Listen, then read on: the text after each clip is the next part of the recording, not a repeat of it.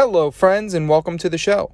On today's episode, Perry and I sat down with Farah Felton Jolly. She is the sixth generation of Clinker Brick Winery. We talked fires, production, old and new, Zen, some new things that they're working on. We had a really great conversation. We hope you enjoy it. Cheers.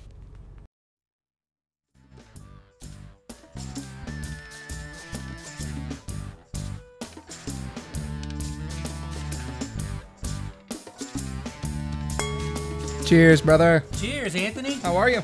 Doing fantastic. Awesome. Welcome back. Welcome back, everybody. Thanks for tuning in again. Another week. Again, we have record numbers last week. We're doing good. I think the idea is to keep this going, right? And we are doing it live here in the store. So if you hear the front door bell go off, you'll know that we are really live here in the store. Absolutely. So we are doing something interesting today. Everyone knows my affinity for Lodi, how much I love the region as a whole, and we're going to be talking with two lovely ladies, Farah Felton Jolly from Clinker Brick, and we're going to be talking to Renee Roscoe. Yes. So welcome, ladies. How are you? Hello. Live and in person. Hi. Okay. Doing good out here in Lodi.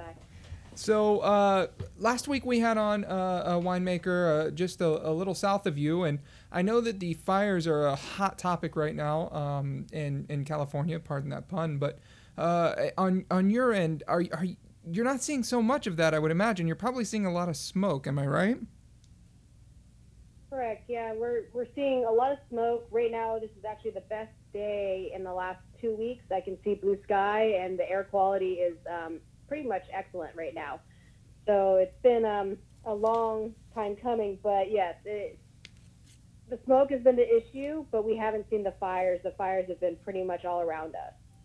How are you? How is it affecting you on day-to-day basis? Just in terms of practicality, and I know it's harvest time coming up. How are you dealing with the effects of the smoke and ash? I would imagine you're probably seeing a lot of ash. Yeah, so the ash was pretty bad, but it didn't seem to affect the grapes. We have been, taking a precaution on the grapes that have been coming in and testing them as they come in, because as everybody knows, almost the whole state of California has some concern of smoke issues with the harvest this year. So we've been really watching it and checking and testing as much as we can, but as of right now, we're seeing no issues with the grapes coming in, at least here in Lodi. Hooray! Is exactly? Yay! that was from Renee. She was very excited about that. Because you can't sell wine unless you're producing wine. Right. So right. So we like a little touch of toast, but not a full smoke bomb. Right. Yeah. So exactly. Again, too, as far as harvesting, I'm sure that's an issue with everybody getting out there and getting into the fields. So as far as that's going, are there days where you guys are just not going to harvest? It hasn't got that bad here in Lodi, and like I just mentioned, now we're pretty much in the clear right now. It seems like the fires are not as bad, and so our air quality is pretty good right now. So I don't think there's going to be that many issues going in the future, but there were a couple of days where we did stop harvest if the air quality got a little too bad. Mm-hmm. So I'm sure you're getting a lot of those questions, right? I'm sure everybody you're talking to is asking you this stuff. So I mean, even our people, when we sent out emails, they all wanted to know what's going on with the fires. Yeah. And it's true. It's a hot topic right now because, it seems like every wine region in California is going to have some issues this year.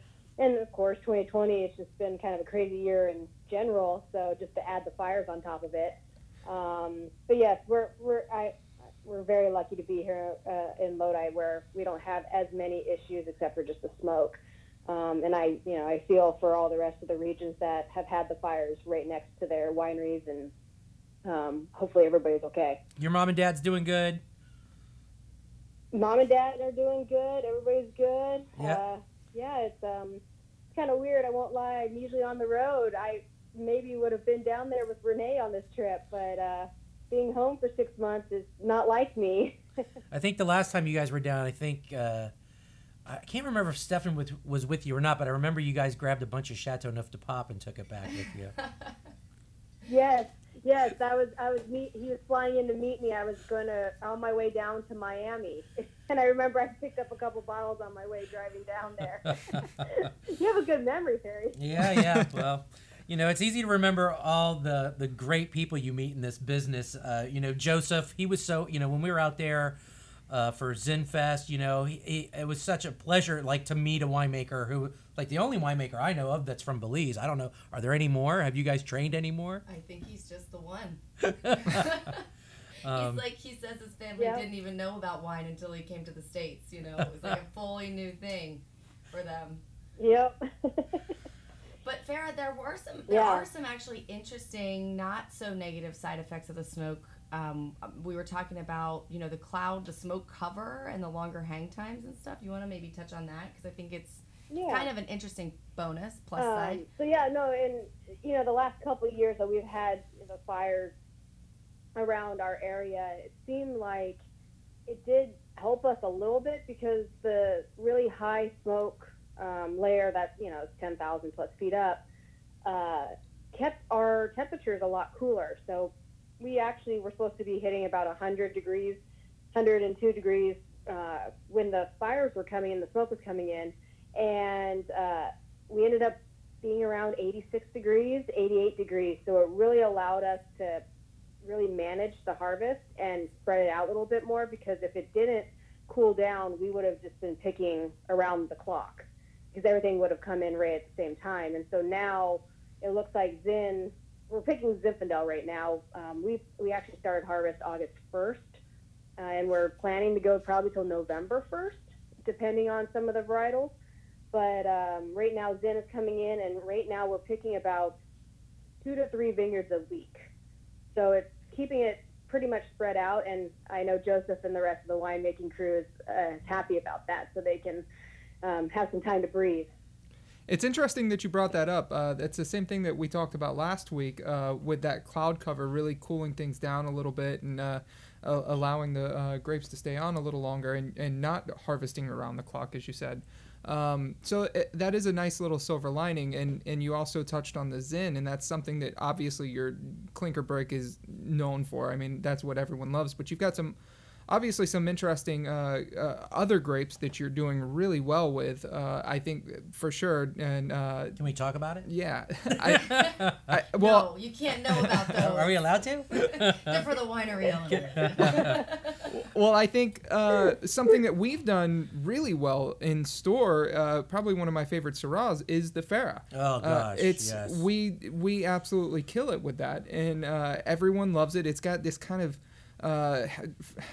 we're talking about fires. It's almost got this like smoky, spicy kind of undertone to it, but it's still luscious and beautiful. So silky. So there are other grapes that you're doing a great job with. What are you, I guess, most proud of right now? I mean, with these last couple of vintages, or what's new too? Yeah. Well, and to kind of add to that too, with Lodi as a region, but Lodi is a really neat region because we are kind of getting known as an experimental region, and we have 110 different grape varieties being grown right now in Lodi. So it's really neat to see that we can, yes, we're known for Old Vine Zin and Zinfandel, but we're trying so many different new varietals out that not a lot of other regions are getting the chance to, just because of our climate, as well as we can pretty much plant anything that we would like to. And, what I really love about us is that we have been really trying to be different on the white wine side. And we have an Albarino as our white wine, because Lodi has been known for Chardonnay and some Sauvignon Blanc as well. And we really wanted to be different. And so we introduced an Albarino in 2014 was our first vintage. And it's just beautiful, and it grows really well in Lodi. It has that fruit, but also has that acid, so it's like that nice food wine, or you can have it without food. Spanish Albarinos are a little high in acid, so you need some food with them, and this one is just so beautiful and big fruit, and I really love it. And we have a Grenache Blanc as well, so we're really trying to be different with our white wines and show that Lodi can do more than just reds as well. But, we have our Syrah, Petit Syrah, has been fun. Our Carignan. We have 100% Carignan that goes into our rosé as well as 100% red. And, it's over a 100-year-old vineyard. So we really are trying to try those older varietals that were blending grapes back in the day, and now they're kind of coming back again, and people are wanting 100% varietal old world wines from California, especially from Lodi. Is there anything that you've planted as an experimental planting recently? Is there anything that you guys have out there that's any different or new, like Tannat or something like that? No, we have Mourvedre. Oh yeah. Didn't we do like 5 acres? No, but there's other wineries that are doing even Picpoul Blanc. Ooh, I love a Picpoul. But as us, we have not. The last planting we did was the Albarino was the most experimental we got. And you're doing Albarino, sparkling Albarino. We are. That's a fun project. It was funny. We got the sparkling Albarino done at Rack and Riddle. So they're over in Sonoma, and it was funny. We went to them, and they're like, "We've never done a sparkling Albarino." We were like, "This would be a beautiful sparkling because it's really high in acid. It's really dry. It's beautiful." And I don't think they expected the Albarino to turn out that way. They were thinking it was going to be a little more fruit driven and sweeter. But the Albarino fruit is beautiful. It's bone dry, and it was we did it Method Champenois too, which is why we had to do it down at Rack and Riddle because we don't have that in our winemaking facility. But I mean, Farah, how long did it end up having to sit on the lees before? I mean, I remember when you kept going and testing and tasting, and it's not ready, and it's not ready, and I thought it was going to be done in 12 months. Then it was, I mean, it sat there for a while, right? Yeah, it was almost a year and a half. Wow. And it was just shocking, and because they had never done an Albarino before, it was just like, man, this is taking forever to develop, and so it sat there for almost a year and a half developing, and it's been a fun wine, especially in the tasting room, for people to taste it and see something a little different, and they're usually expecting something a little sweeter, and this one is bone dry. And I prefer my sparklings that way, so I love our Albarino. It's just beautiful. Albarino's kind of, at least for us, it's really been taking off over the last couple of years. It used to be back in the day, Albarino was kind of a hard sell. It's been easier for me in the restaurant industry as a somm, but in retail, it's kind of been a hand sell. For me, it's nice because there's a lot of salinity on Albarino, and it's something that pairs really well against shellfish, seafood. And I've had only one sparkling Albarino, and I loved it. And I thought that if this took hold, this would crush. So I'm very excited to try that. Farah, I remember your dad said to me when we were out there drinking the Albarino, and I said to him, Steve, this does not remind me of Spanish Albarino.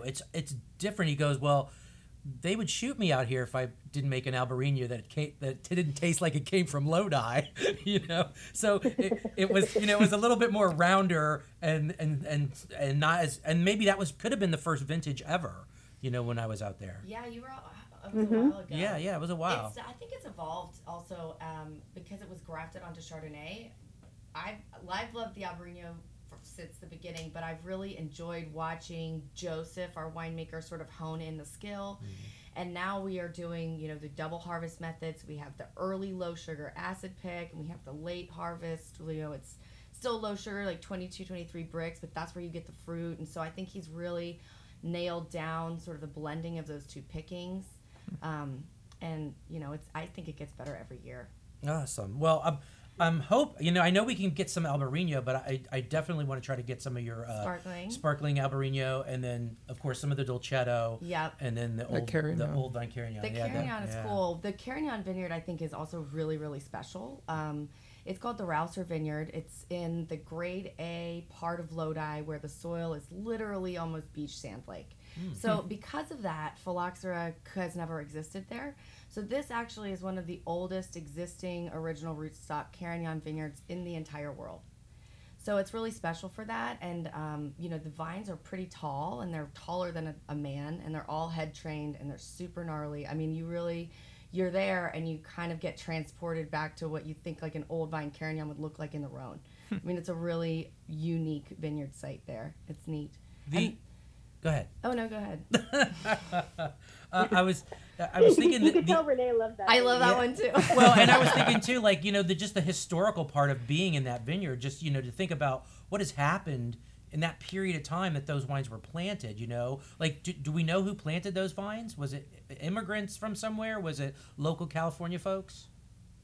Do you know, Farah? I don't know. I'm not sure. Or go ahead, Renee. Oh, I was just saying, I don't know.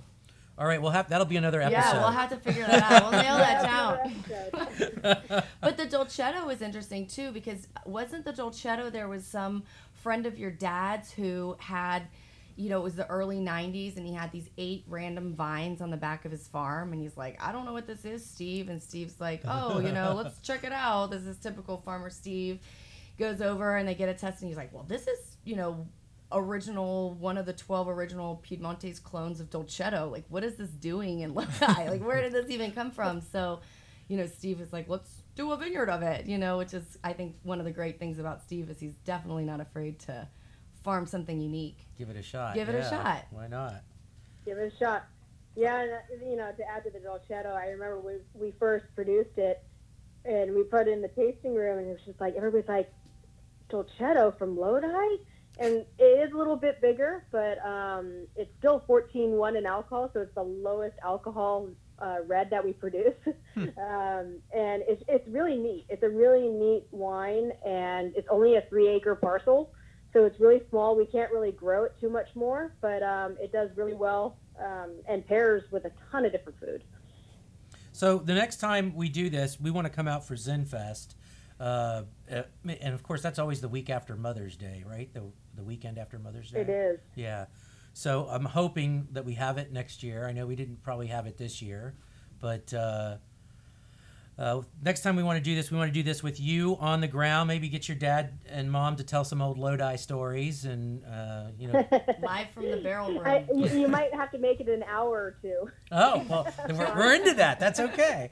And just to let everybody know out there, we are going to bring some of these winery-only wines in, and maybe by November they should be in. Maybe? Yeah, early November, and I had to really beg Farah. Thank you, Farah. Thank you, Farah. Thank you, Farah. At least it's in good hands. We really have kind of this wine geeky clientele that would really get into some of that stuff. Talking about, I mean, they'll be for sure listening to this podcast as it goes out, but some of that like old Carignan, the Dolcetto, I that's really interesting to me too. Seeing it done in a Lodi style, a little bit bigger.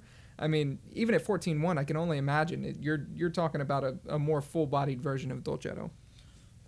Well, yes, yeah, a lot darker in color, but still nice, a little drier, but still has a little bit fruit behind it too. A world away from the Lang Dolcetto. Yeah. Yes. Well, a lot different. Hey, again, we want to thank you for taking time out of your day. I know you guys are busy because you got harvest going on. Thank Renee Roscoe for coming in. We appreciate that. You got your salesperson out here pushing, and we're willing to help, of course. And we appreciate your time. Please give your mom and dad and your husband a big hello for me.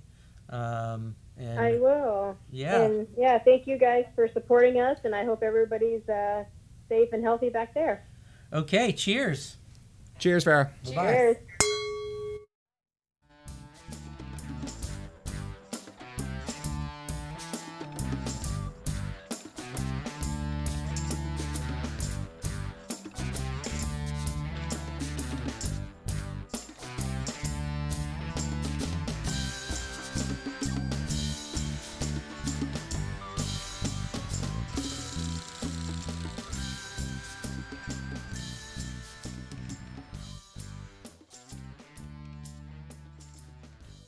And there you have it, another exciting episode. We really want to thank Farah for spending some time talking with us about production and, of course, the wildfires. Everyone keeps talking about that. Seems like they've got that under control in Lodi, but it's a reoccurring issue every year, so we'll definitely be on top of talking to winemakers about that.